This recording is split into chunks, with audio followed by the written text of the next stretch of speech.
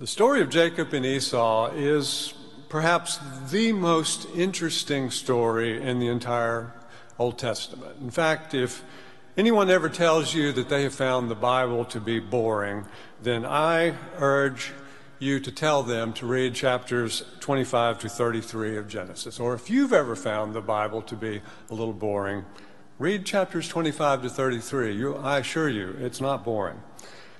To understand today's story of Jacob wrestling with the mysterious man until daybreak at the bank of the river, I need to spend some time telling you what happened before, leading up to this nocturnal wrestling match. Isaac, the famous Isaac, the son of Abraham, marries Rebekah. Rebekah gives birth to twins. The first boy comes out red and hairy, and they name him Esau, or Esau, as it is pronounced in Hebrew, which means, yes, red and hairy. The next boy grabs the heel of Esau and is named Jacob, or Yaakov in Hebrew, which means he takes by the heel, or he supplants, he supersedes, he replaces. And before the birth, the Lord told Rebekah, "2 nations are in your womb, and 2 peoples born of you shall be divided. The one shall be stronger than the other, and the elder shall serve the younger." So already we see big trouble coming. And quickly we see the perfect storm of what is now called a dysfunctional family. Isaac prefers Esau because Esau is a hunter. He's an outdoorsman, and he brings him wild game to eat, which he is so fond of. And Rebekah, she prefers Jacob because he likes to stay around the tents with her and help her cook. Esau's the oldest. He came out first. And the oldest had special privileges. They received a greater inheritance. It wasn't fair, but it's the way it was back then. Jacob, it turns out, is conniving. He's an opportunist. He's really a very poor role model. He's a cheat. He's a scoundrel. And yet, God uses him and blesses him and does not forsake him. So one day, Esau comes in from the hunt, and he's so hungry. And Jacob has this big pot of lentils ready. And Esau pleads with Jacob. It says in the King James Version, "Feed me, I pray thee, that same red pottage," which by the time it gets to the modern translations becomes, "Give me some of that red stuff." And Jacob says, "Only if you give me your birthright, your privileges as the oldest son." Esau is so desperately hungry that he foolishly relinquishes his oldest son benefits for a bowl of soup. Well, time goes on, and Father Isaac is dying, and Father Isaac is ready to give Esau, his oldest, his final deathbed blessing, transferring by a blessing or a prayer his status, his power, his spirit, his wealth to his oldest son. And Isaac asks Esau first to go hunt up some wild game for him, so perhaps a deer or some rabbits or quail, and then barbecue them for him like he likes them, and then come into his tent with this food, and Esau will receive the blessing. But Rebekah overhears this and persuades Jacob to impersonate Esau. Remember, Esau is red and hairy, and Jacob, that I didn't tell you, has very smooth skin. So Rebekah puts goat skin on Jacob's hands and neck and dresses Jacob in Esau's clothes, and she prepares the savory meat and leads Jacob into the tent. Isaac is suspicious. "Come near that I may feel you, my son, to know really whether you are my son Esau or not." So Jacob went up to his father Isaac, who felt him, and he said, "The voice is Jacob's voice, but the hands are the hands of Esau." And finally, smelling the clothes of Esau Jacob is wearing, he's convinced, and he gives Jacob his blessing. Esau returns from the hunt and finds out what has happened. But it's too late. And in one of the saddest, most heartbreaking scenes in the Bible, Esau moans to his father, "Have you not reserved a blessing for me? Have you only one blessing, Father? Bless me also, Father." And the Bible says that Esau lifted up his voice and wept. But there was no other blessing. Esau promises to kill his brother. He is, of course, furious. And Rebekah quickly arranges for Jacob to escape and go to live with her brother Laban and his people, where he then goes to marry Leah and Rachel. Sadly, I've got to skip some good parts. I must fast forward. But don't forget, don't deprive yourselves of these wonderful chapters 25 to 33. Time has passed. Jacob has prospered. He now has 2 wives, Leah and Rachel. He has many cattle, sheep, and goats and servants. He's a very wealthy man, but he remains also a con man, a cheater, a rascal. And now the story starts sounding like a classic Western. Jacob is moving with his possessions across the wilderness. Many of these possessions he has more or less stolen from Laban, but you'll have to read it to find out how he did that. Word comes to him that Esau is approaching, and Esau is not alone. Is it a cavalry? Is it a posse? Is it a tribe of Indians? No, this is the Old Testament. This is not the good, the bad, and the ugly.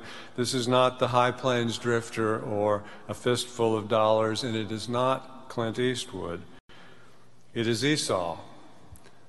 Esau, the red, hairy, strong, probably angry and vindictive, out for revenge brother Esau. And guess what? He has 400 men with him. Whew. Jacob, he's terrified. He divides his huge family and all of his animals into subgroups. He sends them all across the river, thinking they'll be safer. And there, alone on the riverbank, he wrestles with a man until daybreak. They wrestle and wrestle and wrestle all through the night, but it is a standstill. The man wrestling Jacob cannot prevail. So he punches Jacob's hip socket, and Jacob's hip was put out of joint. The man is tired. He's had enough, and he says, "Let me go, for the day is breaking." And Jacob says, "I will not let you go unless you bless me." The blessings, as we see from these chapters, obviously very, very important in those times. And I want to say, Jacob, you've got to be kidding. Another blessing? How greedy can you be for these blessings? You already swindled your eldest son privileges and your father's final blessing from your brother Esau.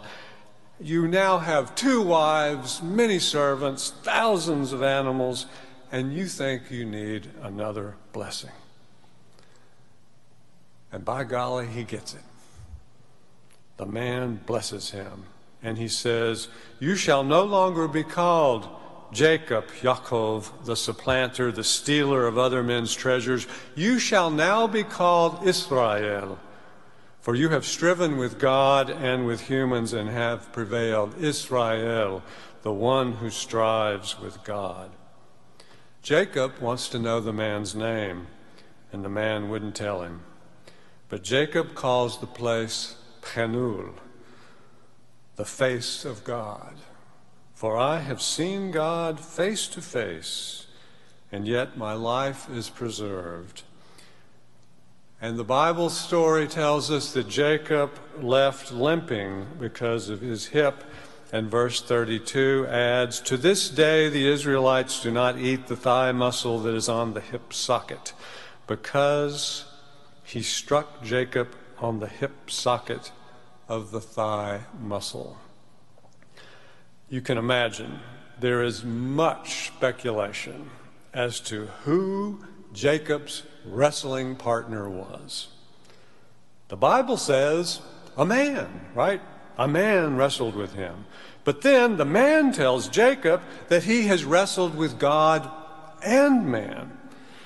Maybe that just means that Jacob's life in general has been a wrestling with God and humans, as in some ways all of our lives have been. Some commentators say it was an angel. Some say it was Esau's angel. Some say even that it was Esau. I'm not sure it matters. Maybe what matters is that Jacob calls the place Penuel, the face of God. So, how do you make a sermon out of this story? Well, one of the ways that preachers through the years have made a sermon out of this story is to focus on the limping of Jacob. Jacob wrestles with God, and he is wounded. He is wounded. He leaves this wrestling with a limp, but he also leaves with a blessing. In fact, his name is changed from Yaakov to Israel. And it occurs to me that to be human is to be both strangely wounded and blessed. And think about that. Aren't we all, to some extent, strangely wounded and blessed? Fred Rogers of Mr. Rogers' Neighborhood, great example of this. As a child, he was chubby and he was called Fat Freddy. And this was very, very hard on him. And he would go into his room alone and cry. But that wound of his helped him create that marvelous TV show that ran for over 30 years and was really focused on helping children deal with their feelings in positive ways. And if you have seen that recent film with Tom Hanks, The Beautiful Day in the Neighborhood, you have enjoyed seeing how they wove into that story the wounded, broken Lloyd Vogel, estranged from his father Jerry, and how he finds healing through Mr. Rogers' help. It also occurs to me, as I was preparing this sermon for you today, that often what makes us special, what really makes us sometimes our unique, or what gives us our greatest gift, is how we recover from our wounds. We all have wounds. We all have these limps. We all have these difficult things that have happened to us, that have hurt us, that have changed us, that have wounded us, but often that have broken us. But somehow, how we recover from that brokenness, what we have learned from that brokenness, is what makes us deep and has something really important to give. I love that message. I believe in that message. It's certainly been true in my own life. But I don't think it fits for Jacob, for Yaakov, the supplanter. But I do think it fits for Esau. So let me finish the story.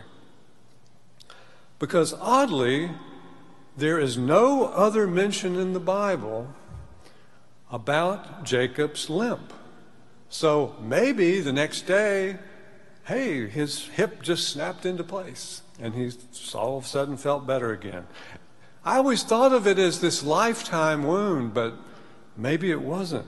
There is no evidence either in any of the chapters that come after this that lead us to believe that Jacob actually learned anything or was humbled by this wrestling match, this changing of his name from the supplanter, the stealer, to the one who strives with God. So now we come to the last chapter of these amazing 9 chapters that I'm urging you to read for like the 4th time now in this sermon. And this is the final chapter 33. This is a great ending. So Jacob, he's terrified. He's certain that his death is near. Esau, he's got 400 men with him. He's coming to get him, right? But he runs to his brother and he falls on his neck and he kisses him. He behaves just like the father in the prodigal son. He has forgiven his brother Jacob. He is just so glad to see him. He's still amazingly hope beyond hope. He loves him. But Jacob, he remains cautious. He insists that Esau accept all these gifts of servant and animals. Esau doesn't want them. Esau is actually a wealthy man himself. He's got everything he needs. He came to see his brother. He came to kiss his brother, to hug his brother. He did not come to receive reparations. And Esau, it breaks your heart. He says so happily, "Let us journey on our way, brother, and I will walk alongside you." And Jacob, he finds a way to get rid of him. "No," he says, "we're too tired to keep up your pace. You go ahead and we'll meet up the road." But as soon as he gets a chance, he goes a different direction and doesn't meet up with him on the road, perhaps never to see his brother again. Well, I'm sure it's obvious by now that I'm taking sides on this. I really don't like Jacob. But Esau, now that's a man that I would like to spend some time with. He's a man that took a licking and kept on ticking. He was tough, he was resilient, and yet he was gracious and he was forgiving. He had every reason in the world to be hurt, to be wounded, to be vindictive, to be vengeful. He shows up happy, cheerful, ready to love his brother, overcome the past, conquering his woundedness, and Jacob just gets rid of him. As if he is thinking, I was lucky this time, now let's just hightail it out of here in case he changes his mind. One imagines Jacob is afraid that Esau will eventually bring up Jacob's sins or say something like, "Brother, you hurt me very deeply, but over time I have found a way to forgive you, and all that matters now is that we are together. You are my brother. I love you. I want to spend time with you." And I can only imagine how hurt that must have been for Esau to have realized that Jacob didn't want to be with him. He didn't want to see him. He was not comfortable with him. He did not love him as Esau had come to love Jacob. And so was this yet another wound for Esau to heal from? The cold-hearted rejection? Or was Esau somehow by the grace of God able to say, "Oh well, I tried, but he's still a jerk. Good riddance." And you know what? Esau really did try. Really hard. Can't we can all imagine, we can all sympathize with Esau, can't we? We can imagine what spiritual strength it must have taken for him to move from ready to kill his brother to ready to hug him and kiss him and tell him how glad he was to see him again. So maybe in the end, this story, this great story, is a story about a missed opportunity. Jacob's grand missed opportunity to confess his sins, to repent, to change his life, his improbable opportunity against all odds to have a relationship with his brother again, to make for peace. And we too, sometimes, we have these opportunities, don't we? And sometimes we don't have the courage.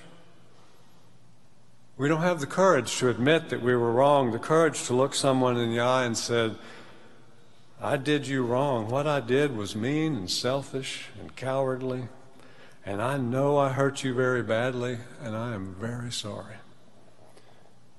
That's the kind of honest confession that the father Jerry gives to his son Lloyd in that Mr. Rogers movie.